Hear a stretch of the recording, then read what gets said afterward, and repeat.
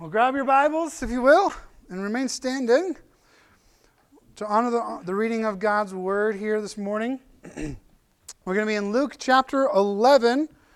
We're going to finish out the chapter. We're going to finish out another chapter. Woo! We're making headway. A year later. So, we're going to be Luke chapter 11, verse 37 through the end of the chapter here.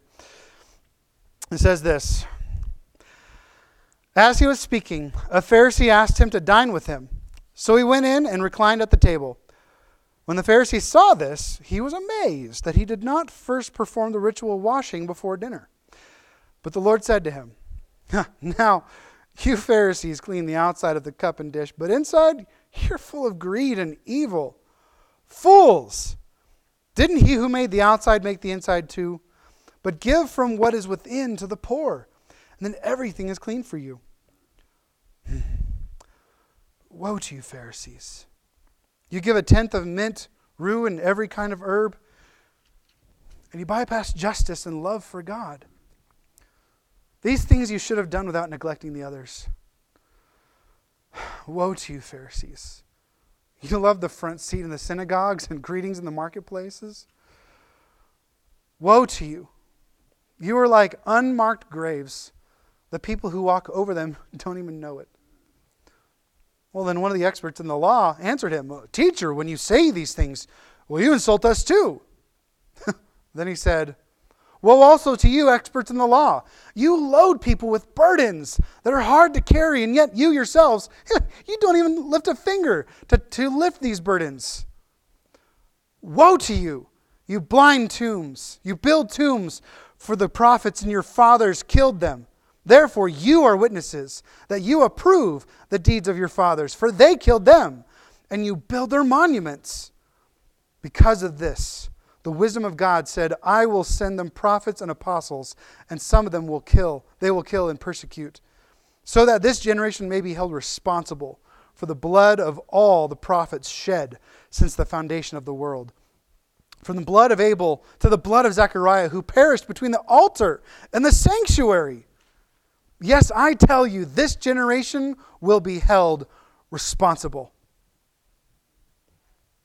Woe to you, experts in the law. You have taken away the key to knowledge. You didn't go in yourselves, and you hindered those who were trying to go in."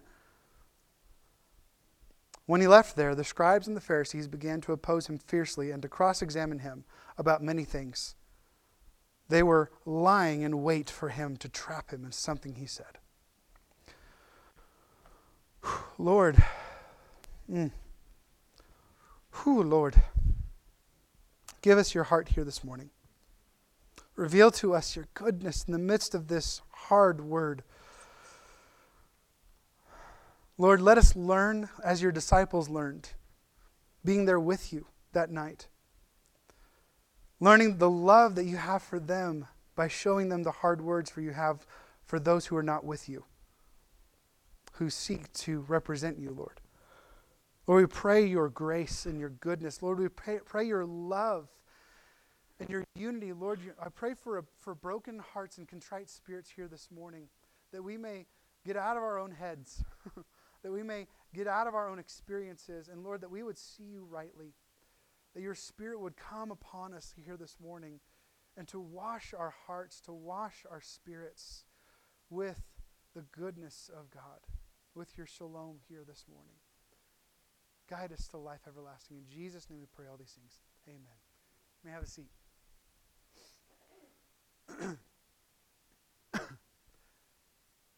Have you ever been with your friend, like when you were a kid? A long time ago, you were with your buddy over at his house, and he maybe forgot to clean his room, or he went and smacked his little sister, and all of a sudden his parents, his dad is laying into him, maybe grabbing him and giving a spanking, right? And you're just sitting there going, "Oh, this is awkward." Sucks for you, dude. You've been there. It feels just weird. It's oh wow, ouch, glad I'm not the one on the other side of that spanking, right? You are completely safe from harm. You are not the one in trouble. You are not the one getting yelled at, but you were watching your buddy who was getting yelled at. Jesus is kind of doing this in this moment, is he not? Even though the Pharisees aren't necessarily friends with the disciples, it's that element where the Pharisees are getting it, and the disciples are sitting there learning from it. Because remember, Jesus' disciples went with him everywhere. And this was a lesson not just for the scribes and the Pharisees, but what was Jesus trying to tell his disciples about the kingdom of God, about the way in which the church exists and lives. We'll get there in a little bit. But Jesus is cultivating this mindset, this kingdom mindset with this correction of the false piety of the Pharisees. And so this is our main point this morning. So this is where we're getting to here today. Whoops. Forgot to put another slide there. Here we go. Those who love God and love others well will inherit the kingdom of God, not those who seek to have the best theology. Now, I want to make a distinction. There's not anything wrong with having a good theology, having a good understanding of God. In fact, it's probably pivotal that you do. But here's the thing, having a right understanding, not simply the best theology, the best understanding. And we'll get to that point here in a minute. So for this first part, I want to focus on that second half, that not those who seek to have the best theology. I want to go talk about these scribes and Pharisees here for just a little bit. Oftentimes they get a bad rep, right? They're just evil people. They just hate God. They just hate Jesus and trying to kill him, and eventually end up killing him at the hands of the Romans, right? But here, the origin of the Pharisees and the scribes is actually a really good history.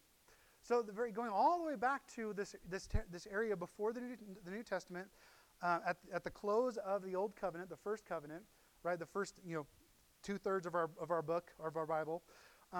There's this period of about 400 years that's not really talked about much, called the intertestamental period. And during this period, we see that God's people return from exile, which is recorded in Ezra and Nehemiah and some of the prophets. And so we see this restructure of the people of God, but then we also now see this domination by the Greeks. So they were freed by the Persians, and then you have the Greco-Roman, or I'm sorry, you have the Greek and Persian War, right, in which the Persians lost. And so now the kingdom was under the rule of the Greeks. Well, so during this time, there was a guy named Antiochus Epiphanes IV, who came in and he established his rule over this area, and because they had the second temple in Jerusalem at this time, they were worshiping in Jerusalem again after they rebuilt the second temple. But this guy was basically forcing the Israelites to worship through the pagan gods and pagan ways on the altar of Yahweh, the altar in the temple of God. And so what happened is that there was a group of priests. It was a big moment, one of these moments. I'd love to see a movie about this, where there is like this standoff on the Temple Mount, where these priests of the Lord and the priests and the governance of the Greek Empire were like there saying, "You will worship," and they're like, "We will not worship. You will worship. We won't worship. You will sacrifice this pig. We will not sacrifice this pig." And then what happens? These priests grab the swords of the other soldiers and run them through, kill everyone on the Temple Mount, and then run away. And one of these guys, his name is, what's his face? Joseph Maccabeus, who, if you know history, Joseph Maccabeus started a revolution that lasted, I think it was a full 4 years, 3-4 years, and at the end of it, freed Israel again, and they became a great nation, an independent nation again. So they were no longer under the Persians, and now they were no longer under the Greeks. They were their own nation again. And not only that, but this governing group rose up called the Herodians, and they expanded the kingdom to its largest in Israel's history. Israel was flourishing again. Israel was independent again. Israel was worshiping the Lord freely again. It was an amazing point in history. And they're like, okay, how do we not lose this? How did our forefathers lose this? Well, they forgot the word of God, and they forgot to worship the Lord their God, because they ran after worshiping other gods. They saw that The other gods in this world were worth worshiping because they could give them power, give them all sorts of things, right? And so they were like, how do we protect ourselves from this? Well, we have to remember the Word of God. So therefore, we have to hear the Word of God. So what do we need to do? All right, instead of just having the temple in Jerusalem as the one place where you can go to hear the Word of God, let's establish these little community temples in every city. So this was the establishment of what's called the synagogue. It was these places for the public reading of Scripture. And we need to remember not to break the law. We need to remember not to break God's ways, God's covenants. And so this group called the Pharisees rose up in the midst of this in order to be able to go into these synagogues and explain the Word of God. So you have the scribes and the Pharisees going in and having this authority to explain, well, here's what they started to do. They started to make up traditions. They wanted to protect themselves from breaking the law and wandering away from God. So they started making rules and traditions and other extraneous laws on top of the 613 laws of Israel. And they started adding more and adding more and adding more and adding more and adding more and more. It just became this huge deal. Like millions of laws were added to the Word of God, added to the laws of God. Now, if you think about it, I think we've talked about this before, but 613 laws. That was it. America has over 60,000. Who's more free? And it was the parameters by which they would live their lives and create justice, create flourishing in God's people, was the 613. Otherwise, outside of this, live your life. Enjoy your family. Enjoy your friends. They were free. They lived free. But the Pharisees and the scribes, in their desire to keep the people of God faithful, actually made them slaves. And so all these times that the Pharisees have all this critique against Jesus, like the very first thing, what does he say? Why don't you and your disciples wash your hands? So for them, it was a ceremonial thing. I mean, for us, it's just good hygiene. I mean, wash your hands, don't touch your face. We've been here in the last couple of years. Right? But there's this whole tradition of doing this ceremonially because it made you holy. And they had all these other laws and rules and traditions that are compounded in what today we know as the Mishnah and the Talmud. Things that are still observed today in Israel. Like they even have a Shabbat line where you can't swim this far across the pool because this is as far as you can go from your hotel room on the Shabbat, on the Sabbath. Like of all these different rules, like you can't lift this, you can't carry your mat, you can't carry this, you can't do this, you can't pick your nose on the Sabbath because you might pick a nose hair out, and it's called work. And all these rules and all these traditions, all these regulations. However, they turned all these things. They had all these things that they wanted to devote themselves to the Lord, to stay faithful to the Lord. However, they had turned their tradition of love and faithfulness to God against His purposes for them. They had developed a mindset that had led to Israel's corruption, and it would actually eventually cause Israel's destruction. Through a hatred of others, inside and outside of Israel, this division amongst people. It actually cultivated factions and divisions, competitions, and harsh politics. You've seen the TV show series called The Chosen. They do a beautiful job at showing this. Even within the Sanhedrin, the ruling group of the religious rulers, they were divided into two schools. Hillel and Gamaliel, and Shemitah. There were several different factions, and they would pit one against the other in order to accomplish their goals. They played the game of politics. They stood firm and divided God's people.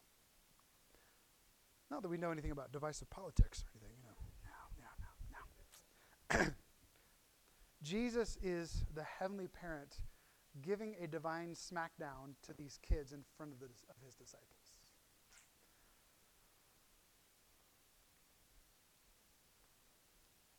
They were looking at Jesus. They were hearing the words that Jesus had for these religious rulers, these Pharisees and the scribes. They were focused. The Pharisees were focused outward. What people saw. It was this like outward supposed piety. They wanted to show their piety. Well, they wanted to show piety, not necessarily their piety. They wanted to show piety so that when people saw them, they thought that they had actual piety. And piety just means reverence and a devotion to the Lord, right? But rather than what Jesus desired, what God truly desires is that inward, authentic devotion, which was Jesus' call, Jesus' aim, and Jesus' desire.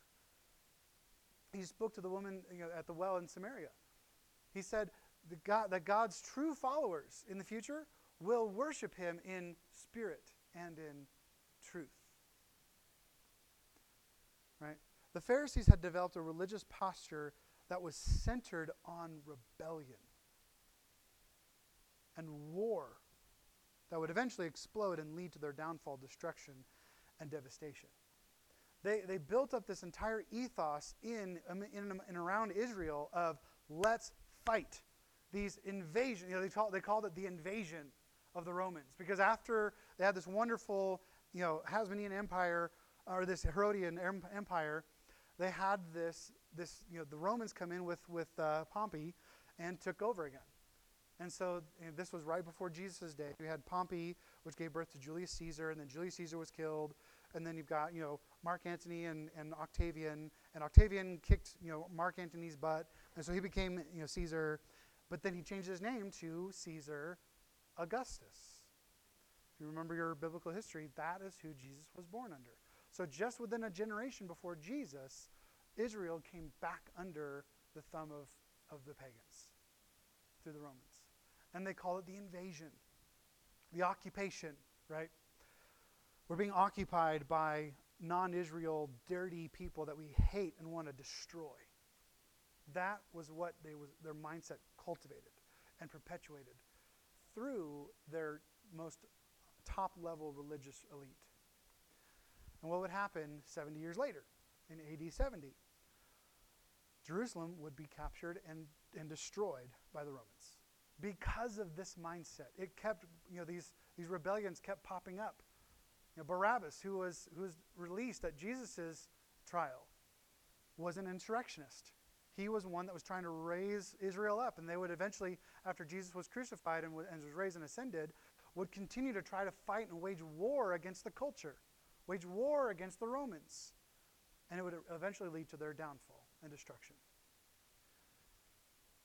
And so much so that since AD 70, there has not been a Jewish temple in Jerusalem for almost 2,000 years. People were still there, Jews and Christians, and then the Ottoman Empire, and now we've got the Dome of the Rock that's been there for hundreds of years, almost 1,000 years, I think. It's been like 1100 AD, I think, or 1300 AD. But there's not been a temple for the Jewish nation to actually be able to worship the Lord their God in, and to have fellowship with God. Why? Because that wasn't God's plan. God's plan was for the Spirit of God to leave the temple. God has left the building. When God tore the curtain when Jesus was crucified, remember it tore top to bottom, because if a man tore it, it would be bottom to the top, right? But God tore the veil from top to bottom, not to let us into the presence of God, but to unleash the presence of God out into the world.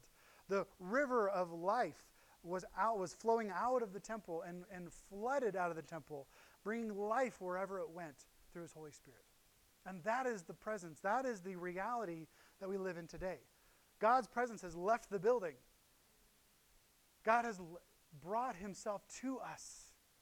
Not only do we have full access to him, but here's the deal. God tore the curtain so that he would have full access to you. Full access to every element of your life. Full access to every corner of this world. Not one place is in the shadow where Jesus doesn't see.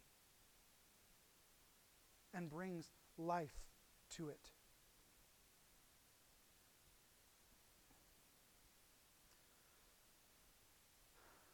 This word polemic comes to mind. Now, this word polemic, I've heard the phrase before and read it over the years in my theological studies, but I never really understood what it meant. I knew maybe it was like polar opposites, creating a polar existence like we have in our world, in our nation's politics today, right? Politics. Politicians.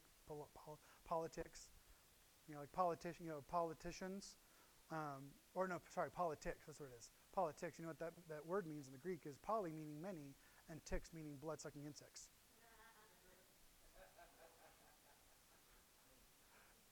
Not really true. Don't quote me on that. But here's the thing. No side is off limits. Let me just say that. I'll just drop that little bomb. Polemic, meaning criticism, contention, posture of you're wrong, I'm right, you're sinful, I'm holy, and I'm going to remind you of it always. I'm right, and I will stand on my rightness no matter what you think or say. I'm right, and you're wrong, and I'm going to stand on it no matter what you say. There's no coming together. There's no understanding. There's no listening anymore. Not just in the world of our American politics, but this is the word polemic that was going on in this culture in Israel. This no compromise posture to fight against the Pharisees in this, because they had so polarized themselves to say and elevate themselves to say, we are basically the representation of God on this earth, because we interpret Scripture, you don't, you little peons. We're the one with our outward piety, you're not, you little sinners. This was them, this is the culture that was cultivated among this religious elite. And Jesus was correcting them and mourning for them.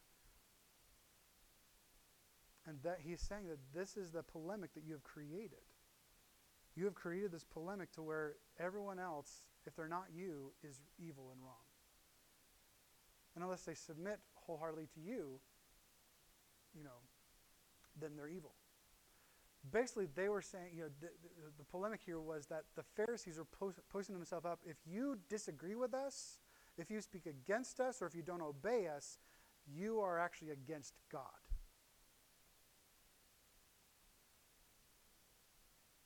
That's a heavy one. I remember, kind of feeling this same way. In the world of theology, my masters of divinity. That's why I'm up here on the stage and you're down there in the dark, you little peons. Just kidding. No, it was so easy when we're learning about God, when we're growing in our knowledge, when we're learning about all things theology and nerdy and geeky, which I still am. I'm still a total nerd. Love it. I love reading. You look at my library, it's all theology books except for one little shelf. It's usually Anne Boleyn's books of Harry Potter and Narnia. But there's this element that we so in theological realms we call it circles, we call it cage stage. So we're crazy and we're nuts, so much so that they're like, oh, just put him in a cage for a while, let him calm down. So I got so passionate, I got so puffed up, if you will. There's no better word for it, puffed up, that I just thought that I was right and everyone was wrong. And I got into this place where I became a Pharisee. That Pharisaical mindset, that Pharisaical, I'm right, you're wrong, you're operating in a way that's ungodly, unbiblical, and stupid, and I am the way, I am the truth, I am the life. Listen to me, you little peons. And those little peons were men and women who had been in ministry for 40, 50 years. They had it wrong. We gravitate towards people, like in college even. Like when we kind of separated off, we could kind of see the different groups of people that would separate off depending on agreement. Well, I think these things, and so we love and gravitate towards those who tend to agree with us. And we tend to stay away from or protect ourselves from the leaven of those other people. those who do not agree with us. And so this mindset has, we would have thought, with all these hard words that Jesus had, woe to you, woe to you, you would think that we would have learned our lesson in the church and stayed away from this mindset. But in the world today, this is a reality for us still today, in the world of Christian polemics.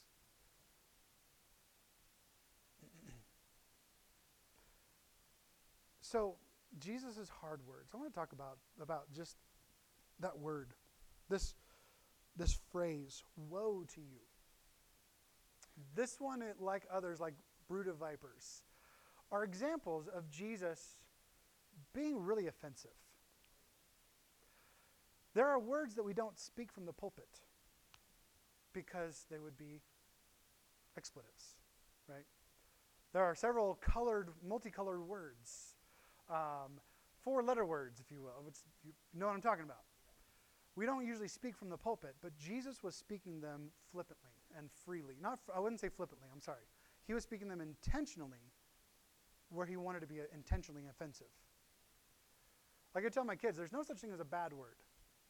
There are only things such as strong words, and strong words have their place. And Jesus used them in their rightful place.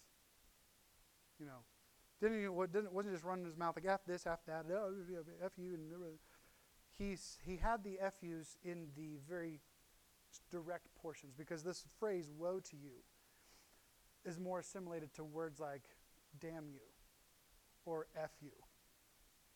It's this mournful yet very strong and offensive. He was offending them.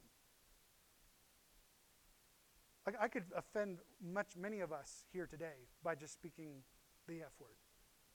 So I won't.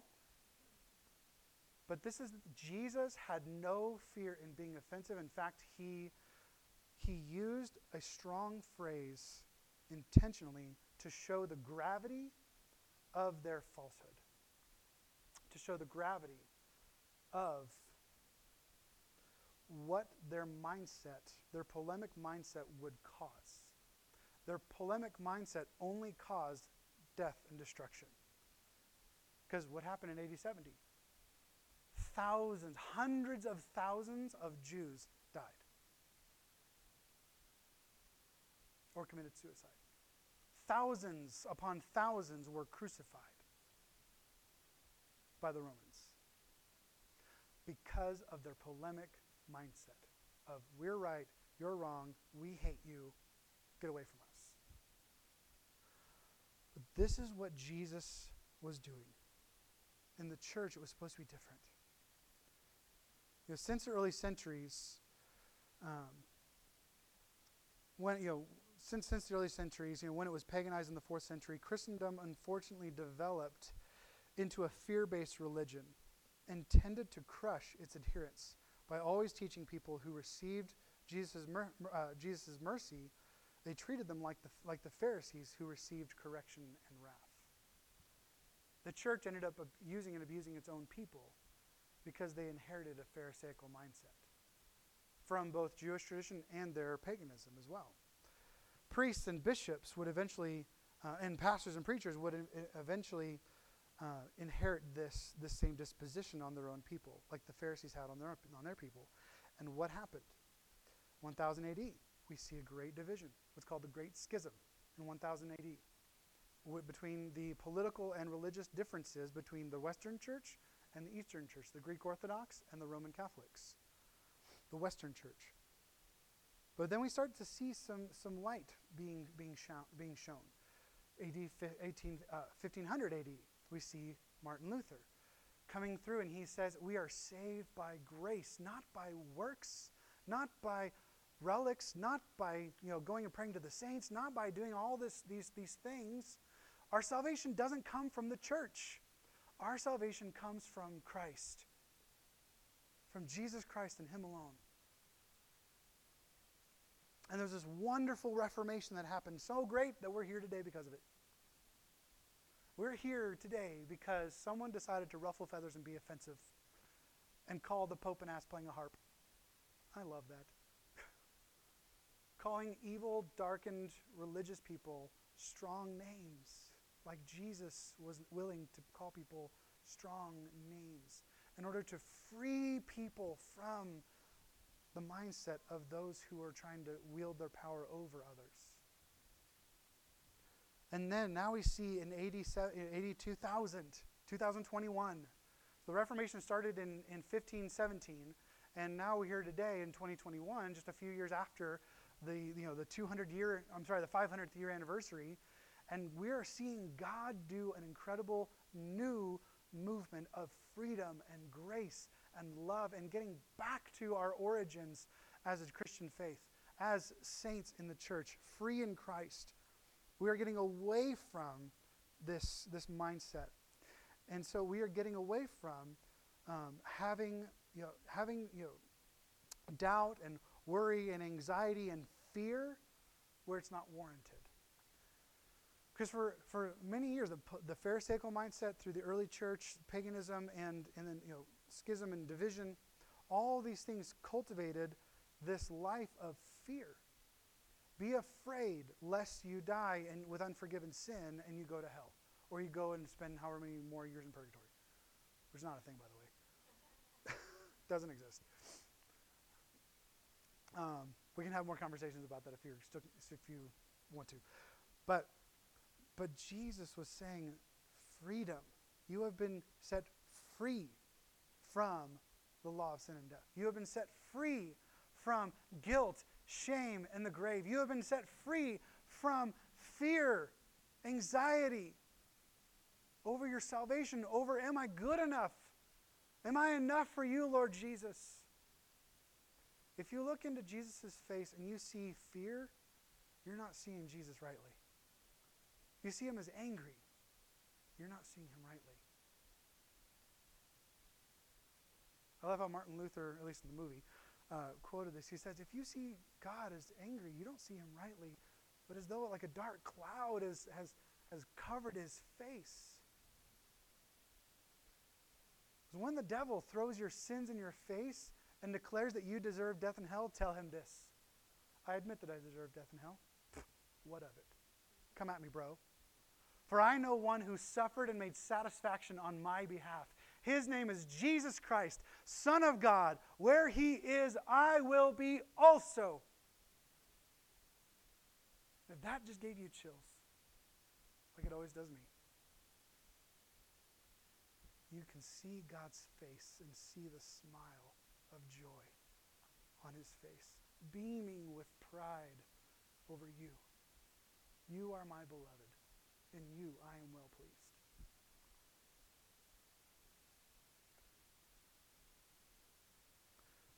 And this is why we get away. God knew that there was going to be this element of hatred and strife and jealousy in the church, and he warned against that. Paul himself said, now the works of the flesh are obvious. The word flesh means this worldly realm are obvious. Sexual immorality, moral impurity, promiscuity, idolatry, sorcery. Here's these words I want to focus on. Hatreds, strife, jealousy, outbursts of anger, selfish ambitions, dissensions, factions, envy, drunkenness, carousing, and anything similar. I am warning you about these things, as I warned you before, that those who practice such things will not inherit the kingdom of God. But right after this, he follows up and says, I should have put the slide in, I don't know why. He said, but the fruit of the Spirit is this: love, joy, peace, patience, kindness, goodness, faithfulness, gentleness, and self-control. He uses these two pieces as a stark contrast between this. This is not who you are anymore. Stop acting like it. Because the fruit of the Spirit, the life of the Spirit, walking by the Spirit, keeping in step with the Spirit, is love in all its varied forms. Joy, peace, patience, kindness, goodness, faithfulness, gentleness, and self-control. This is his warning for it. This is right before this. He said, for you are called to be free. You. Y'all, as they say down in Texas. Y'all were called. Y'all were called. I like how it rhymes. Remember that. Y'all were called. Y'all were called what? To be free. Free. Brothers and sisters, only don't use your freedom as an opportunity for this world, this flesh, but serve one another through love. For the whole law is fulfilled in one statement: love your neighbor as yourself. But if you bite and devour one another, if you let those things in that we just talked about, if you let these things in, what's going to happen? Watch out, or you will be consumed by one another. And I have seen church after church after church consumed by one another because of that Pharisee spirit, that spirit of the Pharisees. Of I have to be right, I have to have the best theology, I have to have all knowledge of the Bible, so I'm not going to engage in relationships or friendships or creating opportunities that I have to love other people in the church. I'm just going to come to the Sunday morning sermon and leave and go home and not create environments to actually live it out. I'm just going to build up my knowledge and go and pray to the Lord in my prayer closet, if I pray. Knowledge is not faithfulness. We grow in knowledge, but that's not all we do. I just even saw it this morning. Over 23 times in the Bible, in just the New Testament, it says, love one another. In the New Testament alone, it says over 100 times, just that little phrase, one another. I think God meant it. We need to engage in and create opportunities for relational settings, being relationally intentional. And this is another warning that Paul gave. If I speak in human or angelic tongues but do not have love, I am a noisy gong. Or,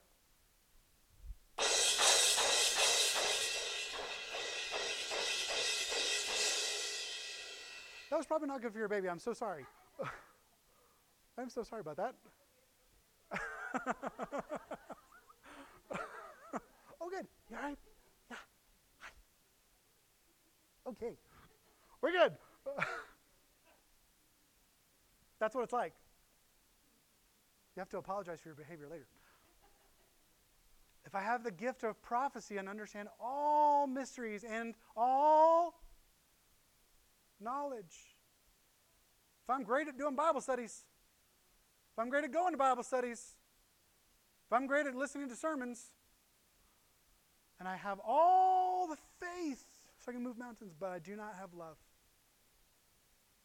If I don't have that, agape, that steadfast devotion and an outlet on others to show steadfast devotion, chesed, agape, love, if I have all that, but I don't have this, I am nothing. If I give away all my possessions, if I'm a great social activist, I can get really ticked off by social issues, but if I give over my body in order to boast, but do not have love, I gain nothing.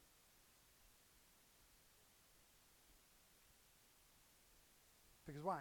Because those who love God and love others well will inherit the kingdom of God, not those who seek to have the best theology. This is what he was teaching his disciples. He was teaching his disciples, you see the way that I've been treating you with love and compassion and teaching you how to treat one another in the church, in the faith, right? This is the way to live.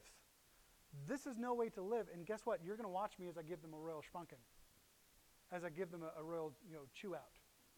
Because of this dangerous and deadly mindset. Why? Because love. What is love? As we just saw, all these things. But do you remember what this sets up? It sets up this little ditty. Love is patient. Love is kind. Love does not envy. It is not boastful. It is not arrogant. It is not rude. It is not self-seeking. It is not irritable and does not keep a record of wrongs. Love finds no joy in unrighteousness, but rejoices in the truth. It bears all things, believes all things, hopes all things, endures all things. This is not just a verse we read at weddings. This is not a romantic type of love. This is love for one another in the church. This is sandwiched right between 1 Corinthians 12 and 14 that's talking about all about how you come together in the church and love one another and serve one another and walk by his Holy Spirit, how you don't, just have this whole thing of chaos in the church.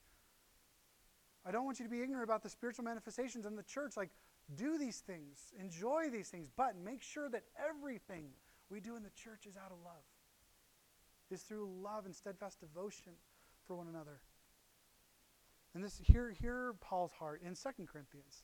So here he says, finally, brothers and sisters, rejoice, become mature, be encouraged, be of the same mind, be at peace, and the God of love and peace will be with you. Greet one another with a holy kiss. All the saints send you greetings. The grace of the Lord Jesus Christ and the love of God and the fellowship of the Holy Spirit be with you all. I love hearing stories where God's people are coming together in unity. I love hearing stories from a sister church, from a friend church of ours, that just hearing stories of people coming together around the same table, and they're stark differently politically and religiously and opinion-wise, and they love one another because they've decided that love for God and love for one another is worth more than love for politics. Those things don't define our lives. They might be how we see this world, politically, economically, have opinions about how governance and things should work, right? But what defines you is the kingdom of God, the country of God, the nation of God, not your political affiliations in this world. And we come together around the same table and we listen to understand, not just listen to make our argument. We listen to engage and to welcome one another, to love and share. I remember one person they were just stark one place, and they actually demonized the rest of the people, and they were talking to the pastor like, how can you let these people in the church? Get them out. And he got them to sit down at a cup of coffee. Now they're good friends. Because he was there with them and showing them how to love and listen. So it takes cultivating a culture of listening and engaging and loving, having love at the forefront of our minds. That is how we are to be in the church. That is the kingdom of God that we pray for will come on earth as it is in heaven. Your kingdom come. This is the way in which we want to live, because Jesus, our Savior, is the way, the truth, and the life. This is the way in which we desire to live. This is the reason why we have act groups and community, where we try to bring people together to a table to experience the love of God through the words and encouragement of one another, through knowing others, but also being known, sharing your life, opening up, being transparent. This is the life of the church, is coming together around a table, or coming together around crafts, or coming together around a pint of beer and talking about Jesus, or coming together around hunting and fishing, making Jesus the pinnacle, making Jesus the forefront, making Jesus the centerpiece of our lives and conversations with brothers and sisters in Christ. I want to close with this passage here. 1 John 4:7 through 5:4. This is, hear God's heart. This is through his closest disciple, John, as he says these words. Dear friends, let us love one another, because love is from God. And everyone who loves has been born of God and knows God. The one who does not love does not know God, because God is love. God's love was revealed among us in this way. God sent his one and only Son into the world so that we might live through him. And love consists in this, not that we loved God, but that he loved us and sent his Son to be the atoning sacrifice for our sins. Dear friends, if God so loved us in this way, here it is, we must also love one another. We need to love one another like God loves us, giving up our lives for the betterment of others. No one has ever seen God.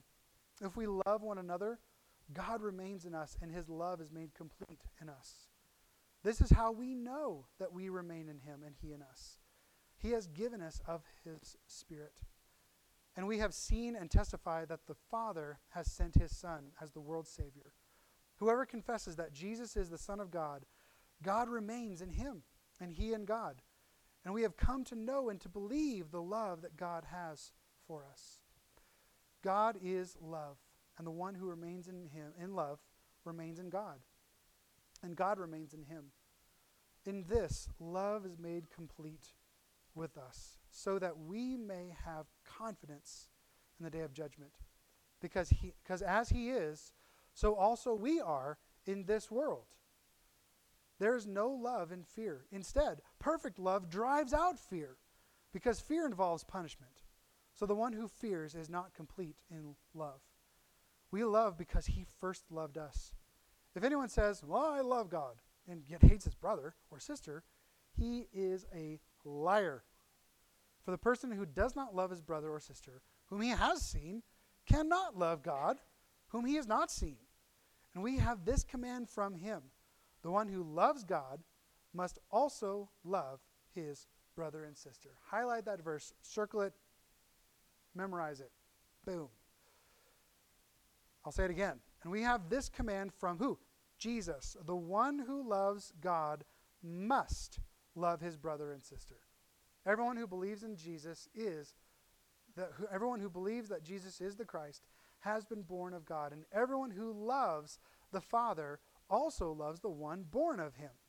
This is how we know that we are God's children: when we love God and do what he says, obey his commands. For this is what love for God is: to do what he says, to keep his commands, to walk in his ways. And his commands are not a burden, because everyone who has been born of God conquers the world. This is the victory that has conquered the world: our faith.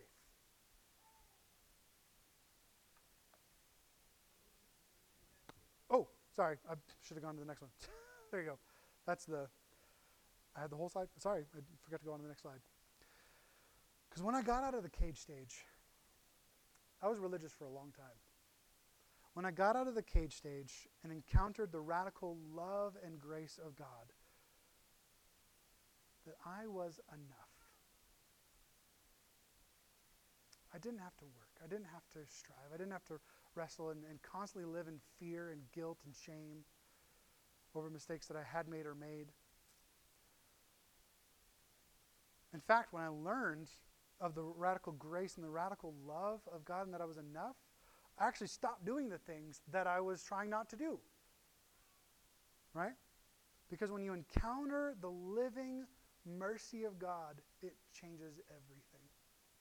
When you encounter the full love of God, you don't want to do it. You don't want to experience anything else. You experience the fullness of him.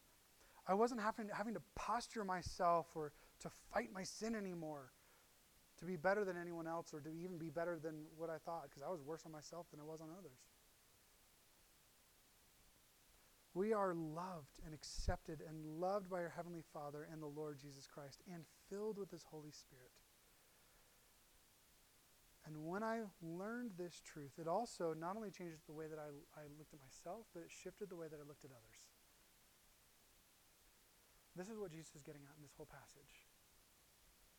Have a loving disposition that is welcoming, not polemic. That is inviting, because you are the light to the world. You are the light. Be the light. Shine your light. Don't let Satan it out. Let it shine. Let the light of God's love shine in this world that desperately needs it. Don't hide it under a bush. No. Let it shine. That was the little kid version of that song. Let it shine, because those who love God and love others well will inherit the kingdom of God. God. Let's just take the Y off there.